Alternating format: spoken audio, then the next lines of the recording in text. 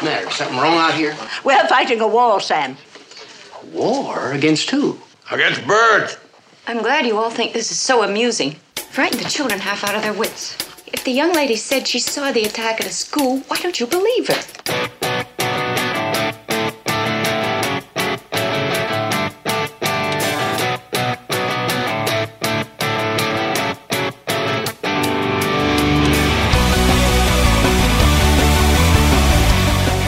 Hello there, and welcome to Out of Theaters, the podcast that reviews the movies of yesteryear, this year. My name is Billy Culpa, here with my good friend and film critic, Will Pfeiffer. Will, hello. Billy, how you doing? I'm here. You're here. This week's movie is The Birds, but first, have you seen any good movies lately? You know, I have seen a few good movies lately, and these are movies that actually have a slight connection to our movie for tonight, which, of course, is directed by Alfred Hitchcock. I watched two movies. One is called The Black Coat's Daughter. One is called I Am the Pretty Thing That Lives in the House. And both of these movies were directed by a man named Oz Perkins, who happens to be the son of Anthony Perkins, the star of Psycho. I believe these are both on Netflix, I think. And they are very, the term you might use is a slow burn kind of a movie. They're not fast paced. They're not jump scary movies. But both of them generate a real sense of kind of like something ominous is happening. It's kind of creepy. There are things we don't understand going on. The Black Coat's Daughter is sort of a more traditional movie in that there's like some sudden violence and everything. I'm the Pretty Thing That Lived in the House is a lot more subtle, where it's one character and she's either losing her mind or there is a ghost in the house, or maybe a combination of the two. But I was really impressed by both these movies. They look great. They have strong performances, mostly female-focused performances. You said these were both Anthony Perkins' kid. You said Oz? Oz Perkins, yes. So are these modern movies? The Black Coat's Daughter came out in 2015, and I'm the Pretty Thing That Lives in the House came out in 2016. Oh, I mean, these are brand new. They're brand new. Yes, and he is working on, I think it's done, but it hasn't come out yet. He is working on Hansel and Gretel.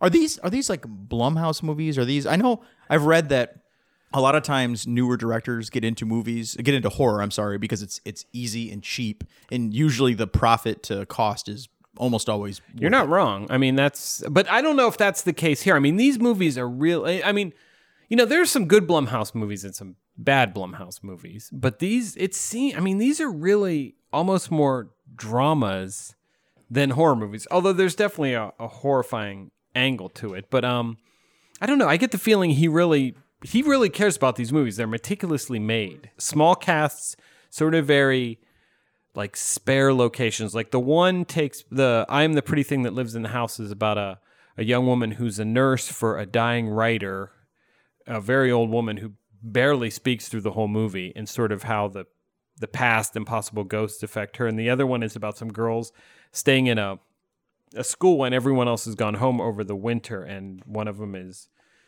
maybe losing her mind or something, and it's how it goes from there. But how do you even hear these movies? My wife heard about them a while ago when she was home one day and no one else was around. She had heard about this I'm the Pretty Thing That Lives in the House, which is loosely based on Shirley Jackson, who was a horror writer. Well, she was a writer, but she wrote some horror stories. The Lottery. She wrote The Lottery. That's right. One of my favorite all-time short stories. That's right. And Amy, my wife, she's fascinated by Shirley Jackson. She's read some biographies of her, and she's read a lot of her stories. And this story was kind of inspired by her, or based on her. I honestly can't remember the details, but she watched it and she loved it. Yeah. And so we were just looking for something to watch, and something that we could watch with Allie that wasn't too gory or, too R-rated. And you have this whole thing where you're trying to bring your daughter into your world. Exactly. I'm trying to corrupt her as I've been corrupted. But so we watched that and we really liked it. And then we looked to see if his other movie was around, and The Black Coat's Daughter, which I believe came out first but was put onto Netflix second, is out. So we love that. I'm looking forward to this Hansel and Gretel thing he's got coming out. So two quick anecdotes. One, I think you're making your daughter an impossible girl to date in the future.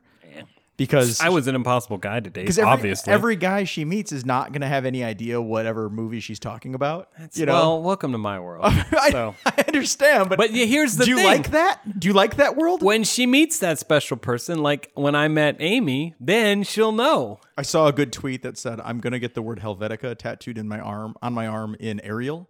and the first girl to recognize that it's wrong, I'm going to marry. There you go. That's good. That's a lot sadder than what we're talking about with me. though. Oh, Let's and clarify. the second point I wanted to make is the lottery is the first time I recall enjoying college. Where I was in the class, it was like a postmodern fiction class, and you're just like, what am I doing?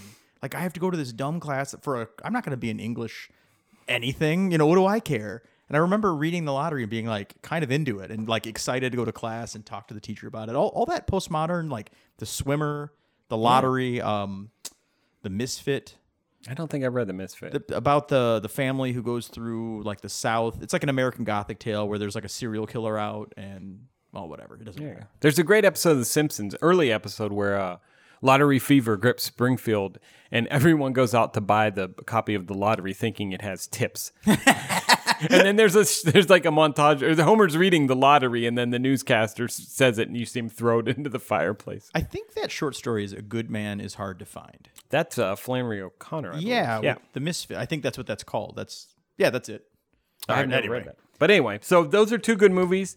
The Black Coat's Daughter and I'm the Pretty Thing That Lives in the House, both on Netflix. So you have no excuse not to watch them because I'm sure you have Netflix. We had some reader questions you solicited a couple weeks ago, and maybe we should do a quick explainer. We've been trying to go every week on this show. I got caught up in work. It's been a busy time. Sorry. We do have some bonus content to release. We do have big bonus content. Do you want to talk about that at all? Well, we're going to talk about The Birds tonight, Hitchcock's 1963 movie, but Billy and I actually watched The Birds and recorded an entire commentary track. So you can pop The Birds into your player, wherever you get it, cue it up, and hear us yap through the whole movie. And it's the thing about The Birds is it's like 2 solid hours. It's long. It's not a short movie. And I will say this about Billy and I, because I've listened to a lot of commentary tracks because I'm a complete nerd. A lot of those tracks have long dead spaces. We never stopped. We never shut up once. So you get your money's worth for this free commentary Here's track. the thing about that whole process too is one, I think we made a mistake when we did it. That's the first time. I mean, I went into that movie, that commentary track is me watching The Birds for the first time. Yeah. To be fair, I saw it once 20 years ago. I don't remember a thing about it. I think that's a mistake and we shouldn't do that again. I like Probably not. Yeah. I like the idea of like capturing the essence of the podcast, but after a while I was just like, shut up, man. And this was the first commentary track we've done. Right. So yeah, we set ourselves some barriers. Plus, well, no spoiler alert, but when we get into the discussion of The Birds isn't the most fast-paced movie. And then 2, you can't edit a commentary track. No, you can't. You can't take stuff out or You switch can. it I guess around if you hear a long track of silence, that means I or Will, probably me, said something embarrassing, and we're erasing. But I don't think that happens. I don't think so. Because frankly, after that, nobody wants to sit there and listen to what we. I mean, we don't. You will, of course, because we're endlessly enlightening. Do you want to get to any of these reader questions before we talk about The Birds? Let's do a few. Let's see. And again, I apologize because these are a little dated now, but It's like 10 days old. It's a podcast. People are whatever. we're snappy. Let's see.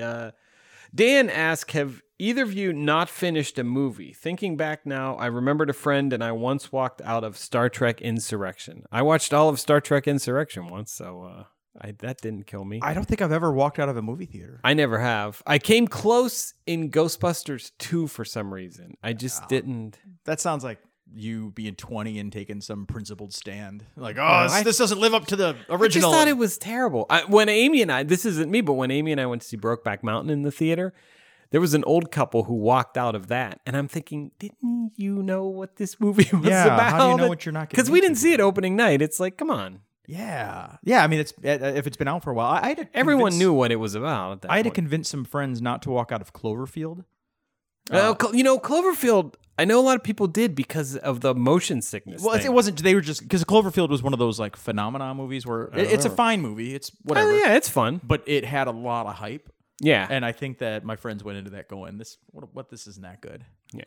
But no, I can't recall. I mean, frankly, when we did the old podcast, the old version of this show, there was a couple of them, man, where I just like skipped the last 20 minutes, where I was like, "All right, I've put my 2 hours in or whatever, and I have an opinion already, and this movie is not for me." I took my wife to see Boogie Nights when we were dating fairly early on in the relationship, and I think she wanted to walk out at that point, but I drove, so, she couldn't get home. We have before we get to the next question, I want to ask people to rate and review us on iTunes. I want to put that at the top of the show instead of the back. We are up to 17.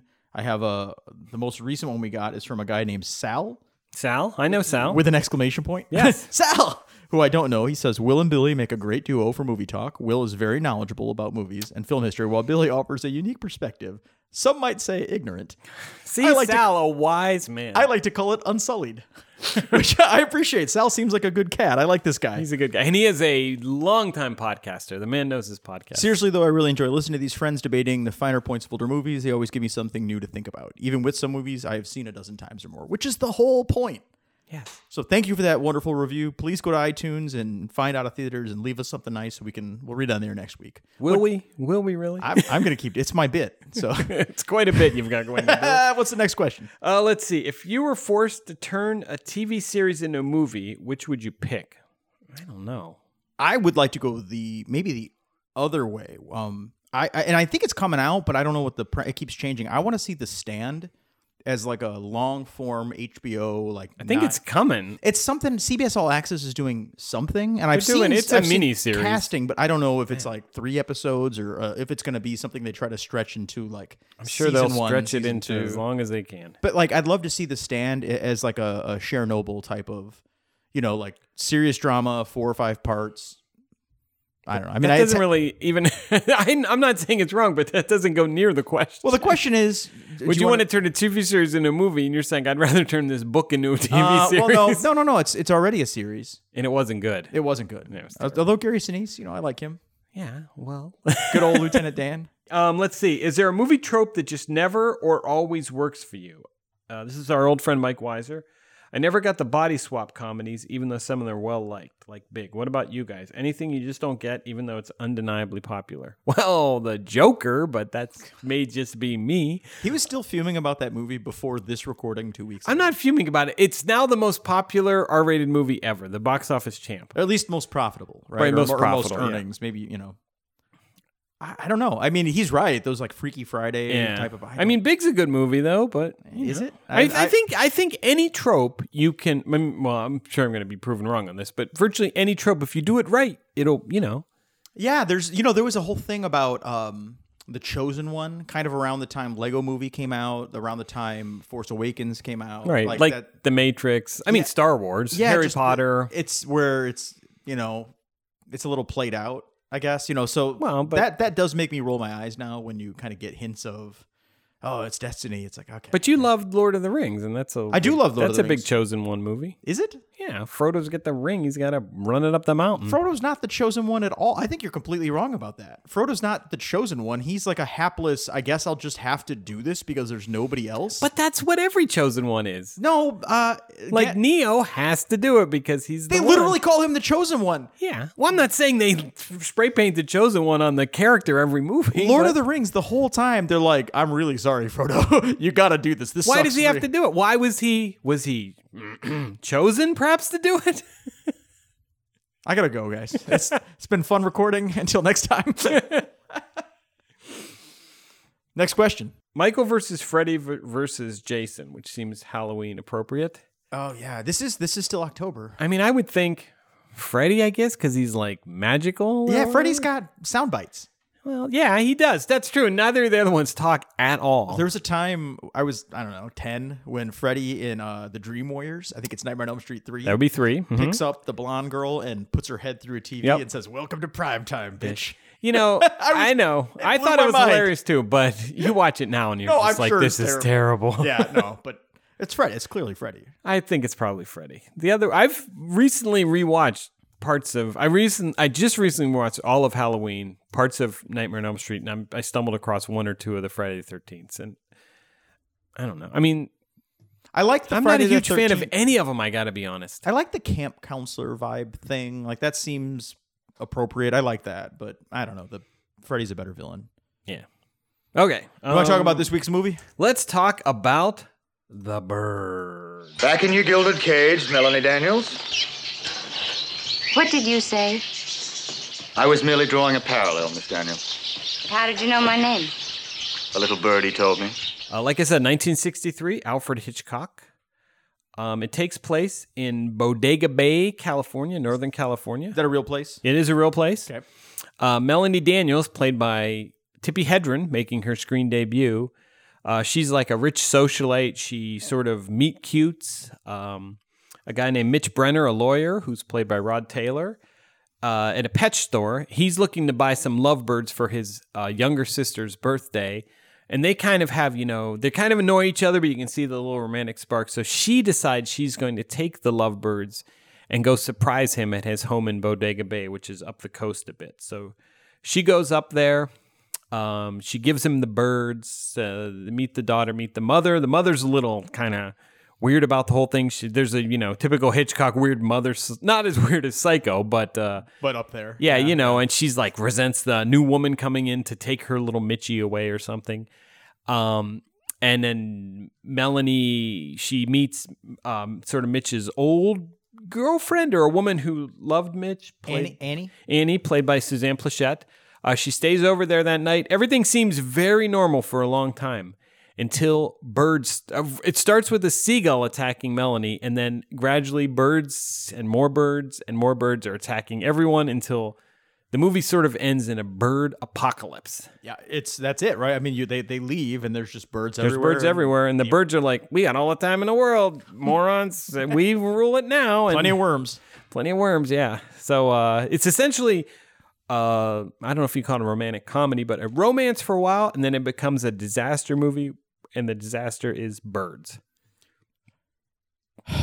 Billy didn't like this movie. I hate this movie, but let me ask you, I while you're on the roll here, what do you think of this movie? I have a certain affection for all Hitchcock movies, but this is definitely not one of my favorite Hitchcocks. There's things I like, but it's not, it's not of its top. I was thinking about it, and I would say that here's some Hitchcock movies I like more than The Birds. You sent me this list. You don't have to read them all because there are a lot. There are a lot. I'm just going to whip through them. Psycho, Vertigo, North by Northwest, Shadow of a Doubt, Rear Window, Rope, Frenzy, The Wrong Man, Sabotage, Saboteur, The Lady Vanishes. Wow, Sabotage and Saboteur? Saboteur, I think, yeah. And maybe there were a couple others that I can't even think of, but... I think the point is made, though. Yes. There's good things about it, but it's not... Yeah. So the parts of this movie that are good, I thought were really good. I enjoyed... I thought like the meet cute, if that's what we're going to call it. Mm-hmm. On our director's commentary, I was watching that without sound. And I thought, like, this is so bizarre. She's going so far out of her way. She meets this guy. She's a liar. The whole movie, Tippi Hedren, Melanie, is a liar. She just lies about almost everything. Right. She's like some rich person. She just doesn't. She's a socialite. Yeah. She's like the Paris Hilton type of her day. I mean, she is like the movie says she's in the gossip rag. She got pushed into a fountain in Rome naked. And she's like, and they sort of, he had seen her before because she was in court for some practical joke that she did that they don't go into detail about, but she did something like a jokey enough that landed her in court. And he's a defense attorney, a criminal defense attorney. Right. So he recognized her from court and he kind of lets her go along with her lie. She pretends that she's selling him a bird and he lets her just walk right into it. Yeah. And I thought it's a little long. Everything about this movie, every single scene in this movie is like 30% too long. Does he not have an editor? I don't know if like Psycho was such a hit that, you don't get to stand up to Hitchcock anymore. Well, you probably never really. I mean, yeah. At that point, you didn't stand up to Hitchcock. But damn, dude, like, and people had longer attention spans back then. I get, but just get to the point, But most of the stuff that my first passing of this movie, because I essentially watched it twice for the podcast. I got over some of the stuff that I didn't like at first. Like I appreciate it. It's well crafted. Even some of the special effects don't quite work. They're but the effort's there, but it's fine. Yeah, I would agree, and I agree with you. Some of them don't work, but I think for a movie made in 1963, more of them work than you would think. I agree. Yeah. I agree. So I don't want to sit here and say this movie sucks, the special effects suck, because I don't feel like that. But I think the parts that didn't work for me, like extremely didn't work. Mm-hmm. And a couple of them, and this is a very unfair sort of like shoot from the hip complaints. But there's a scene at one point where things have started to go bad. Birds attacked a school. Right. And the Melanie took Mitch's younger sister. Yes. And by the way, Kathy. That's weird because Mitch looks 40 years old and Kathy looks 13. Angela Cartwright, by the way. So there's a huge age difference. And the mom's like 60 and it's very bizarre. I don't understand but whatever, right? I don't care. They take her to a diner, and that scene should be great. It's very and obviously it came first, but it's a very Mist-like. Right? Mist-like. Yeah, I was gonna say that one Stephen King movie, but there's this creepy feeling. There's like the sort of hysterical religious woman, Right. And actually, in this case, it's the drunk religious guy, Right, sort right. of who reminded me a lot of the Jaws guy. It's Robert Shaw? Yeah, like just it's the end of the world with the weird accent, and it should have worked. It's the end of the world. Thus saith the Lord God unto the mountains and the hills and the rivers and the valleys. Behold, I, even I, shall bring a sword upon you, and I will devastate your high places. Ezekiel chapter 6. Woe unto them that rise up early in the morning, that they may follow strong drink. Isaiah chapter 5. For some reason, Hitchcock decided, while all the townspeople are panicking about, man, these birds attacked a school, and is this a real thing, and whose fault is this? Well, I happen to be a bird expert, and let me tell you all about birds. She smokes a good cigarette, though. She's actually a really good actor. Yeah. I enjoyed her, but while I'm watching it, I'm going, this is a farce. Like, it's so, what are you thinking? What does she call herself? What's an ornithologist? An ornithologist. She said, I happen to be an ornithologist in this remote village town 40 miles from There's San Francisco. a lot of seagulls up there, I It's guess, just maybe? so dumb. I hardly think that either species would have sufficient intelligence to launch a massed attack.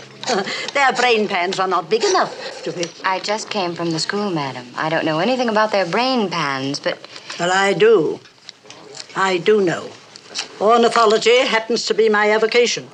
Besides being on the boring side of movies, I'm not saying it's a boring movie, but Well, parts of it are boring. parts of it are boring, which I think is, a pretty traditional criticism of this movie. But besides that, there's just too many parts where I'm like, it's just comical. At the tail end of that diner scene, when hell just all goes to hell. Why is there a stream of gasoline? And this isn't a criticism, I just can't remember. Because there's a guy pumping gas, and there's a guy. Birds attack his car or something. Another guy got knocked out, and so the gas is flowing, and the guy doesn't see it under his. So then there's the other guy. So first off, guy number one spills some gas, and it's like a pump is spewing just a line of fuel down the road Because it's on a little hill. The next guy standing next to him is just like, dum-da-dum, I'm going to light my cigarette. And then when people yell at him, he looks at them and he goes, what? And then he comically drops his cigarette in the fuel line. But when he blows up, it's pretty great. It's a great effect, but it is so stupid. It's like for a person, for Hitchcock, right? Like my whole life, Hitchcock is like the king of horror. He's he's got nicknames. He's a director with the nicknames, right? Like for such a big deal, it just felt like somebody should have said, all right, come on, Hitch. Like, let's do a little better job here, Al. Come on. Al? I don't think anyone ever called him Al. There's just bits of it. That being said, it didn't ruin the movie or anything for me. We've watched Psycho for this podcast before. This is just not. Yeah, I love. It's just not as good. I think Psycho's like one of my top 10 favorite movies ever. I'm glad I watched it. I don't think I'll ever watch this movie. Yeah, I again. can see that. And I love. There are parts of it that I think really work. Like, there's a couple. The scene when they attack the school, when Melanie's out back and she's smoking, and they show a crow land, and she looks up and sees it. And they show another crow land on the monkey bars. There's three. And then Hitchcock focuses on her. And it's like in your head, you're like, go back, show us the monkey bars. And he doesn't. And then when you see a crow flying and she looks and you follow the crow, and when it lands, there's like hundreds of them. That worked, except he cuts like 4 times. Just tighter, man. Like, no, see, now this is what I agree. This movie could be tightened, but not everything. If you tighten it too much, you lose all the effect. Here's the one thing: you seem to think a movie should be most concerned about getting from point A to point Z as fast as possible. No, I don't. I just think that sometimes, like, we're newspaper people, we're journalists. So what? Editors are good people. We need them. No, we don't always need them. This podcast needs an editor. Yes, you out. I would. Yeah. Yeah, that's what we need. Well, you're the editor, so if I'm not on it, you know who to blame. What did you think of performances? The 4 or 5, I guess, key characters. Melanie, who I didn't realize this was her first movie. First movie. Hitchcock discovered her. She was a model. She's real good. Yeah. Real good. She's Melanie Griffith's mother, the actress Melanie Griffith, who was named for her character in this movie. That's the golden nugget that you're going to get in our director's commentary track. That's right. You're going to get a lot. You're going to find out who her granddaughter is too in the commentary track. Tell me, I mean, what did you? How do you think she did? I mean, I think she's good. I think it's interesting because you're really not supposed to like her that much. You know, she's that Hitchcock icy blonde. I mean, Hitchcock was known for that. You know, Princess Grace, you know, before she was Princess Grace, she was Grace Kelly in Rear Window. And then you have Vera Miles and Janet Leigh. They were all sort of these blondes that were a bit distant, you know, a bit not the warmest women. And it's interesting seeing that in a movie because so many other movies of the era really, they wanted you to just fall in love with everybody. Yeah, and they do put the damn, like, Vaseline lens, blurry filter on her virtually every shot. Which I don't know why. I mean, she's young. She didn't need that. I don't know stuff. why. Yeah. But it's interesting because you're right, where they would typically make, you know, you're supposed to like the character. She is kind of She remains, but she is really clever. And she's got one-liners, and like when he finally, at one point she writes a letter to Mitch early in the movie, and she decides to rip it up and throw it away, and he confronts her like, "Hey, well, what did the letter say?" And it's basically like, "I think you're arrogant and stupid, and I don't like you that much. Have a good day." But they're falling in love. Yeah, but it's like when she says it, I kind of went, "Ha, that's pretty good." Yeah. Like she's strong in a way that I mean, Mitch didn't is a expect. lot more likable. Rod Taylor's a lot more like he's kind of a, you know, he's the funny. I mean, I guess maybe it's part of the sexism of the era. Is a guy could behave like that, and he seemed kind of jolly. I thought Mitch was kind of a dope. He's Really? he's kind of a.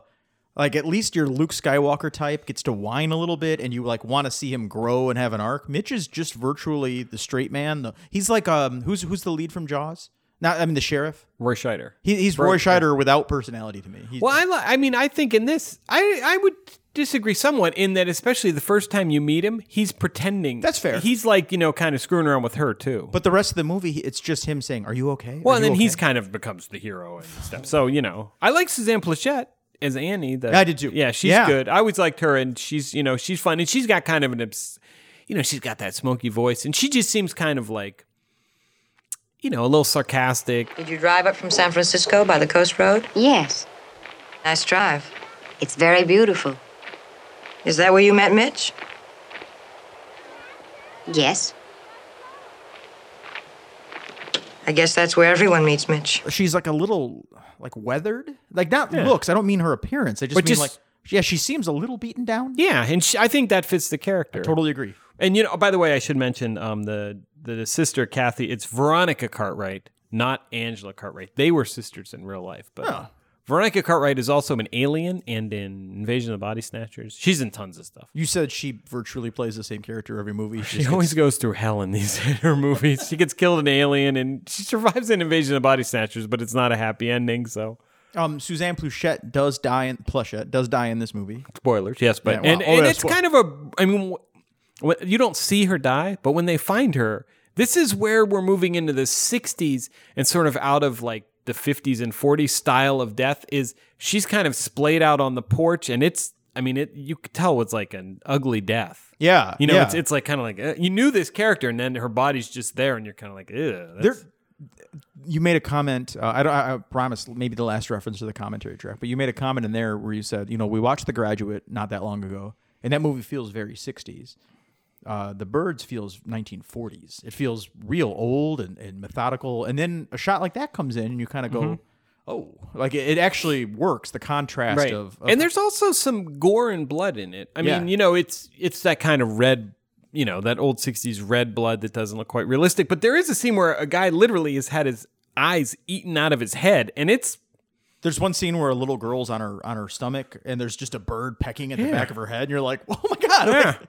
Yeah. Kids are in jeopardy in this movie. It's a really good looking movie outside of a few of the wonky special effects, which I don't want to spend a lot of time. No, and there's like some matte paintings. You know, they filmed parts of it in Bodega Bay, but a lot of it was recreated on the studio backlot, and it's hard to tell where it. Agreed. There's one shot where Melanie Griffith is walking, and she's really in San Francisco, and she walks behind a post or something, and when she comes out, now they're on a studio set. Yeah, and you can, not when you pointed out, I was like, I kind of see it, but it's really well done. But you would never notice if you didn't. I mean, I didn't, you know, something like There's a lot of cool stuff too, like, all right, so there's I'm going to call it a minor attack before the school where birds flood through the house. Yeah.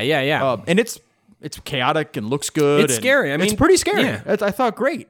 And they make a point to show the mother, who I want to talk about in a minute, picking up like broken china. And, she's like, do you think a bird accidentally did this? Like, they're trying to convince the cop that this was an attack, and the town's still kind of in denial. They're like, it's not an attack. It's just, you must have scared him. Because they're the only ones really that it's happened to at this point. Right. But a couple scenes later, she goes to visit, is it her dad or is it the guy who sells the feed? It's like no, it's not her dad, but it's like an older farmer that she knows or something, right? And the first thing when they go into the house, and it's real creepy and quiet, and the camera's kind of going with us as we walk through. It's the middle of daytime, we should mention. Yeah. So most of this takes place in bright daylight. Yeah, there's almost the end, I guess. The ending, yeah. But they take the camera while she's like, why is this house empty?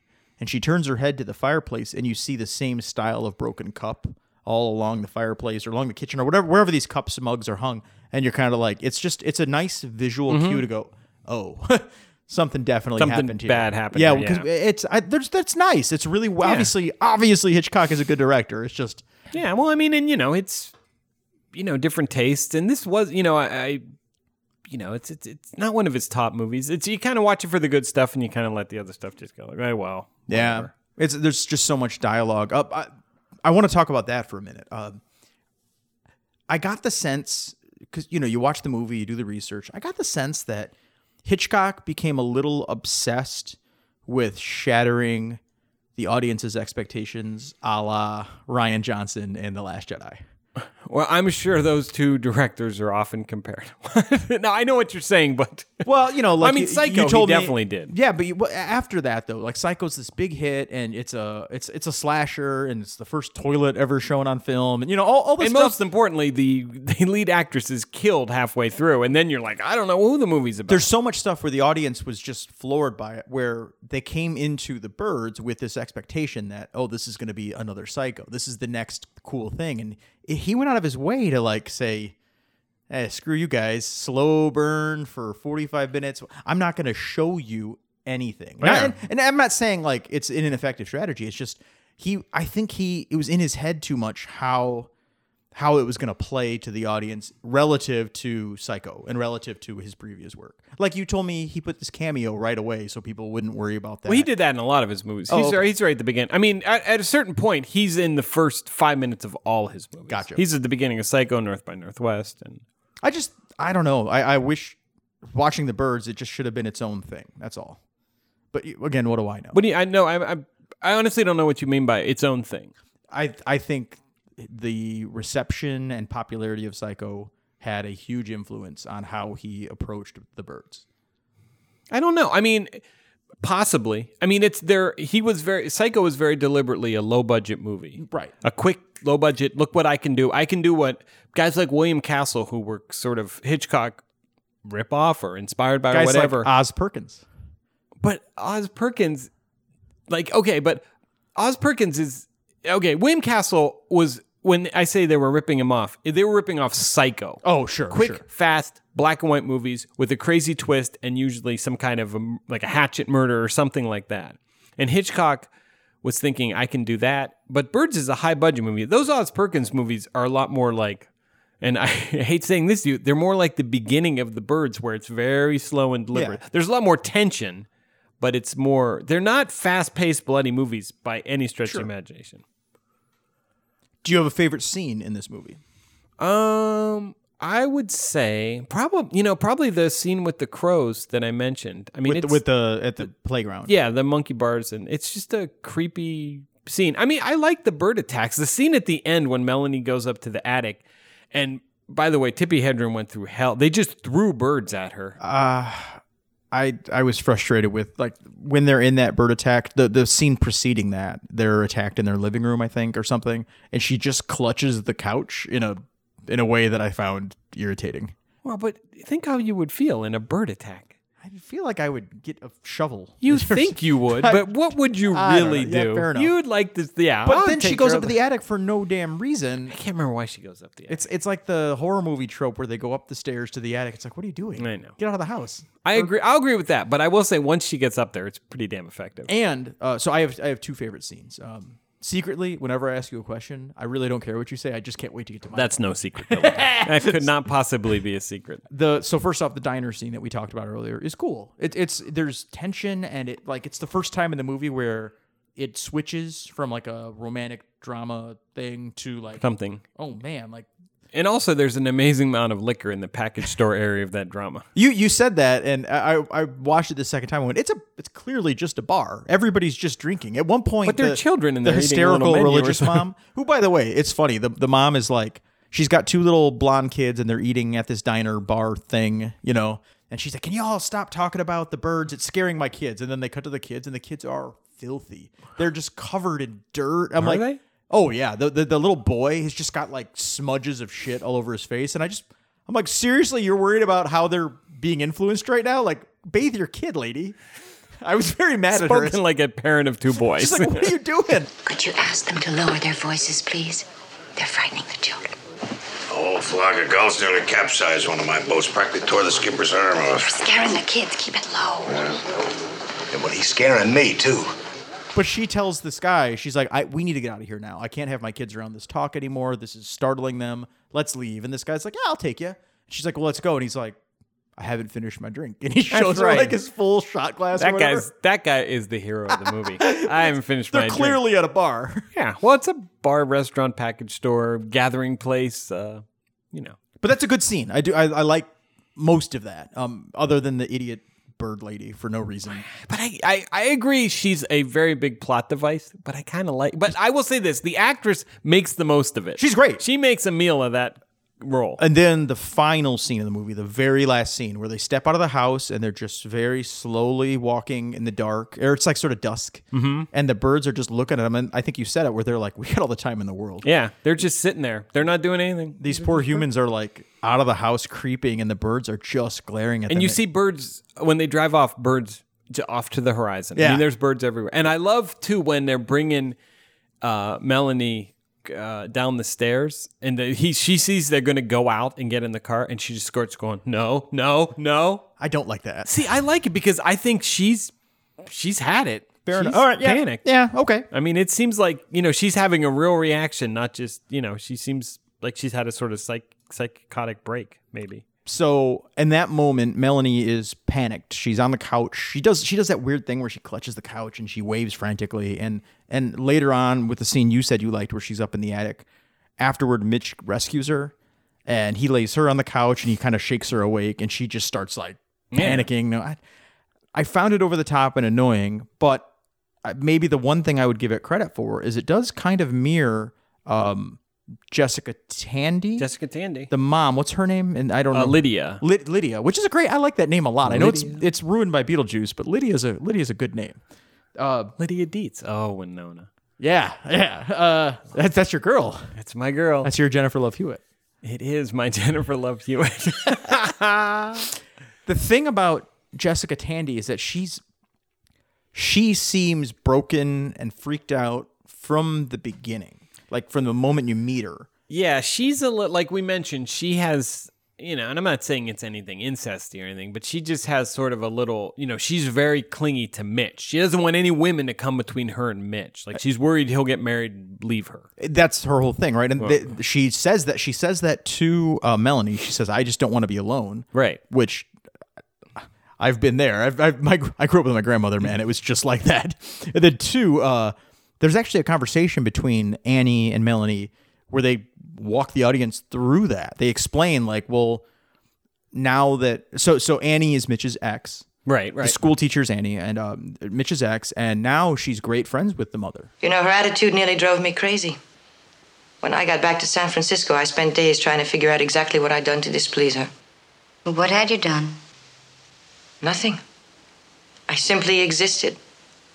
So what's the answer? Jealous woman, right? Clinging, possessive mother? Wrong.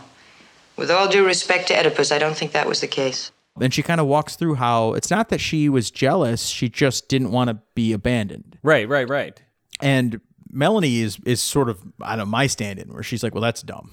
Well, but I will say this. And maybe it's just a screenwriter's crutch, but maybe it's actual, is that people, they don't always have a logical reason for why they behave. Sometimes people just behave, how emotionally. I wonder if Annie is better friends with Lydia now because she's no longer a threat to take Mitch away. I mean, now Lydia sees her as just this woman. She's not going to take her Mitch. So, hey, I can be your pal. And Annie does say, too, like, no, we did get along. It was just tense. Yeah.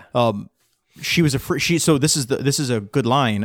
Annie says she was afraid I was going to take her son. And Melanie says, maybe somebody should have told her she was going to gain a daughter.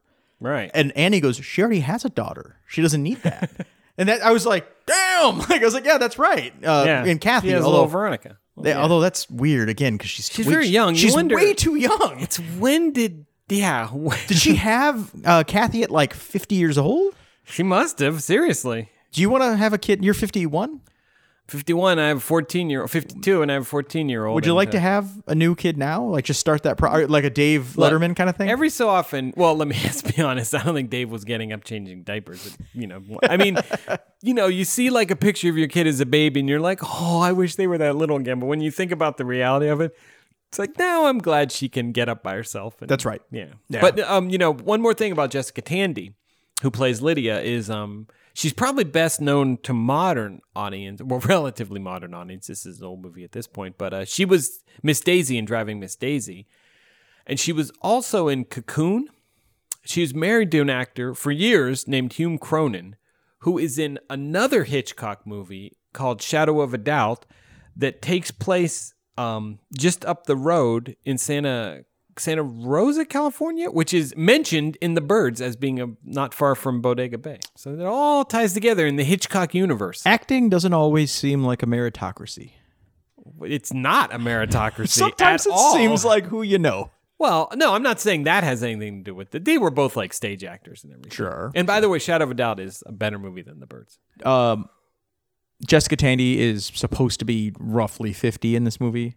And she's supposed to be roughly 200 years old in Driving Miss Daisy? Well, she is 200. Well, they came out 30 years later. That's what I'm saying. 94, right? No, like 90, I think. It won Best Picture over something it wasn't supposed to. It won Best Picture over Do the Right Thing, which is a movie about sort of, life in Brooklyn among African-American communities and how they interact with the white communities. And the movie that won was a movie about Morgan Freeman playing a chauffeur to an old white woman. Made a good statement. What was the statement? The soundtrack of this movie doesn't exist. It does not exist. It's all electronic bird. I mean, it's bird sounds, but created electronically, and the screeching and that. And they still gave Bernie Herman. Herman. Herman.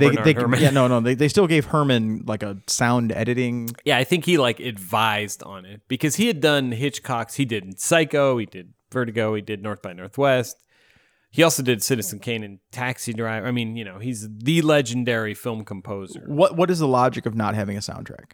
I think, I just think Hitchcock thought it worked better without. I mean, some of those scenes, like the scene, I keep coming back to the scene with the crows on the monkey bars, but I don't really see where a music building would improve that. Yeah. I mean, the only thing I could think of is that because there's such a tonal shift midway through, you use the score to sort of let the audience know how they're supposed to feel. But sometimes, I have nothing against a good score, but I will say this. I give the movie credit for not doing that bit of hand-holding with the audience. Now, what's the irony is that Hitchcock originally wanted the shower scene in Psycho to not have a score. And Herman said, let me show you this. I got an idea, yeah. And of course, it's, it's impossible to imagine that without those violins. How about the special effects now? This might be a good time to pull into that. There's the big notable shots are most of the broad attacks, right? Right. What went into those? Well, they used a it's not a green screen, although Hitchcock loves his green screens, like his rear projection. Yeah, but this was developed actually with the help of Disney animators. They had a technique of filming with a white light and a yellow light so they could perfectly separate. It's a sodium images. vapor or something. Right. And so, I mean, there were those, like there's a classic shot that doesn't quite work now, but it's kind of nice for its ambition where you have you're seeing it from the bird's eye view and you see the town starting. And when the gas station explosion we mentioned, and you can see the whole town, you can see the flames and you can see all this, and you're way up high with the seagulls. those effects haven't aged quite so well. And it's mostly the fact that some of them kind of blend into there's like some bleed and the blacks don't quite work right. Yeah. But I mean, the other effects were, there were real birds, there were model birds, there were sort of not robot birds, but mechanical birds. And then for one scene when the birds are pecking their way through the doors, they put fake bird heads on hammers and the crew pounded so they would look like the beaks were pounding through the door. You told me that ahead of time, so when I saw it, it was clear. I know, but if you didn't, I didn't know it. I'd read it and I never noticed that. I mean, I think the effects work pretty well. There's some, there's a lot of rear screen projection stuff that looks pretty hokey now, but I think audiences accepted it back then. And I think it's impossible. The only movie I'm ever going to really hold effects against are the movies who go out of their way to let you know, like we changed the state of right. Like Phantom Menace and Attack of the Clones is maybe the worst looking movie I've ever seen. It's bad. It's shocking how bad it is. And I mean, maybe this is just my prejudice to older movies. I think bad CGI ages way more poorly than bad physical effects. Because bad physical effects, even when you can tell they're fake, there's a certain charm and a certain handcraftedness to them. Now a movie like Jurassic Park, which is several years older than Phantom Menace or Attack of the Clones, that looks still good, I think. Mostly because parts of it are like the T-Rex is not CGI. It's an actual effect. It's an actual T-Rex? But it's a lot. Parts of that are a life-size T-Rex. That was a good joke. Come on. It wasn't that good, Bill. That's a pretty good joke. Yeah, it was okay. Come on. But I mean, it's all how you use the effects, and Hitchcock used all different kinds. This is definitely his most effects-heavy movie. It's hard to think of another one. I want you to go as quietly as possible. Do not make a sound until I tell you to run. Then run as quickly as you can. Now, does everybody understand? Yes, Hayward. All right, John, you lead the way. I read a Hollywood Reporter review that just gushed. I was kind of annoyed. Everything, the worst criticism he gave was, I don't even remember, it's somebody. I think he gave Annie. He was like, Annie's fine. I like Annie. I liked Annie too. I thought she was really good. But it seemed like you read mixed reviews, but all I seemed to find was positive reviews of this movie. Yeah, I mean, and at this point, Hitchcock, he's coming off Psycho, Vertigo, North by Northwest, Rear Wind. I mean, these are huge, critically acclaimed and very popular movies. It's like Spielberg. You hardly see a bad review for a Spielberg movie, whether it's mediocre or not. Right. And Hitchcock was definitely that. He was that kind of guy. He was a director who, when you went to see a movie like this, you weren't going to see it because it had Melanie Griffith. You weren't going to see it because it had Rod Taylor. You weren't even going to see it because it had birds attacking. You were going to see it because it was the new Alfred Hitchcock movie. I saw the Washington Post has this quote, and this is, to be fair, just read on the Wikipedia. But he says, I haven't seen this kind of merriment since King Kong toppled the Empire State Building. I can pick out about 4 different things wrong with that, and I love King Kong. 1, it's not merry. 2, King Kong did not topple the Empire State Building. He fell off it and died. Isn't it? If you're going to a movie and you see all these effects and you're like, this is cool, even if if it's a bleak movie. I remember going to see Phantom Menace with a friend of mine, and afterwards you could see him desperately trying to convince himself that it was a good movie. He wanted to like it so bad. So I have 2 more points of interest for you. One, I want to talk maybe a little bit about the Tippi Hedren controversy. Okay, that's good. Yeah, we should talk a little bit about that. So there was a controversy in relation to the nature of Hitchcock and Hedren. They had a relationship during The Birds. She maintained that there were several incidents. I'm just reading this off the Wikipedia. Right. Where Hitchcock acted inappropriately toward her.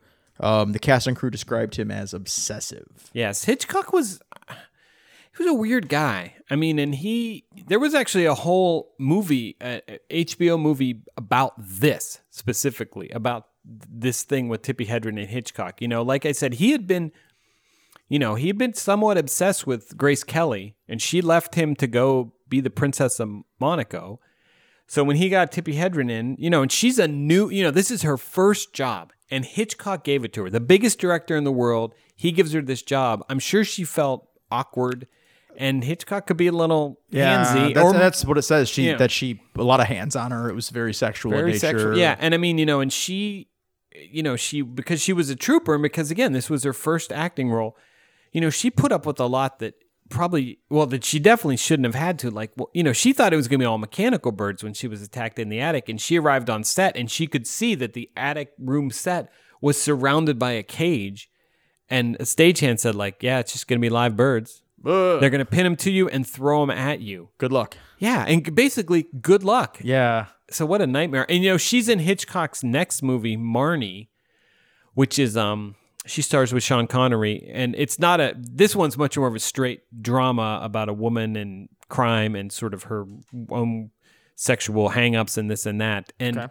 after, there's a lot of, she said that, maybe Hitchcock, prevented her from getting a lot of work that she should have gotten. She didn't have the career that you would think maybe she had. Yeah, she had a big, long-term 10-year, 7-year, whatever year contract. Yeah, he signed her for 7 years. Is it 7? And he only put her in 2 movies. Right. So, that's her prime. It's just gone, Yeah. right? And I'm reading here. I started to read on the air. I know that's not helpful, but there was some evidence, or at least some innuendo, that those real birds were brought in as revenge. Yeah, I mean, and who knows? Yeah, who knows with that? But I mean, it's. It's weird. And she didn't discuss any of this a while ago, which certainly isn't saying that she's lying now. I just think maybe she didn't feel comfortable bringing it up. Yeah, she waited till he was dead, and that makes perfect sense. And it kind of brings up the point, like, when you hear these allegations all the time now, and people are real quick to say, believe women, get on. Sure. And they're right. Like, yeah, completely. You hear about all this, and you want to... I don't know how to frame it as a movie fan. Exactly. Well, I mean, it's difficult. It's like, how do you watch a Hitchcock movie? How do you watch a movie like Chinatown? Right. With Polanski. I mean, or Once Upon a Time in Hollywood. Yeah, I mean, it's just like, I know you love that movie. I bring that up kind of on purpose to provoke you, but it seems like everybody's an asshole. Well, I mean, and a lot of, to get ahead, a lot of times you have, I'm not saying it's right to be an asshole, but a lot of people who are assholes get ahead. Yeah. So, I mean, I don't know. I mean, it's hard to say. It's tricky because you can't just say, I'm not watching anything. Yeah. Like, I only want to watch movies by good people. All I'm going to watch is the Today Show, because that Matt Lauer, he'll never do anything untoward. Jesus. Didn't Roker do something too? No, I think Roker's clean. I used to be a big fan, in all seriousness though, of Charlie Rose, because he had this great interview show. He interviewed Quentin on one it's on like a bonus on the Pulp Fiction DVD. Oh man, Rose had a reckoning, didn't he? All these guys. Yeah, he did. I read about Rose. That guy is messed up. Yeah, he used to, he'd wander out naked, and there's these interns, and what are interns going to do? But both, well, I mean, maybe you were a little young, but I grew up in the Clinton era, and I mean, we all loved Bill Clinton, and everything we did, everyone jumped behind this defense. Every Democrat was, well, it was consensual. He's the president. She's an intern. Yeah. How consensual is it really? And maybe we can leave this topic with that. But yeah, it's hard. Of course, it is. I mean, and it's complicated. And I guess you have to be the one to decide what you're going to watch, how you're going to relate that to the people who make it. Because if you cut out all entertainment that somebody with a tricky past created. Yeah. It's going to be slim. I mean, and this isn't excusing that behavior. Yeah, of course I'm just not. saying Of you course have not. to decide how you're going to deal with it. Do you have any final thoughts on this particular movie? I mean, I would recommend it.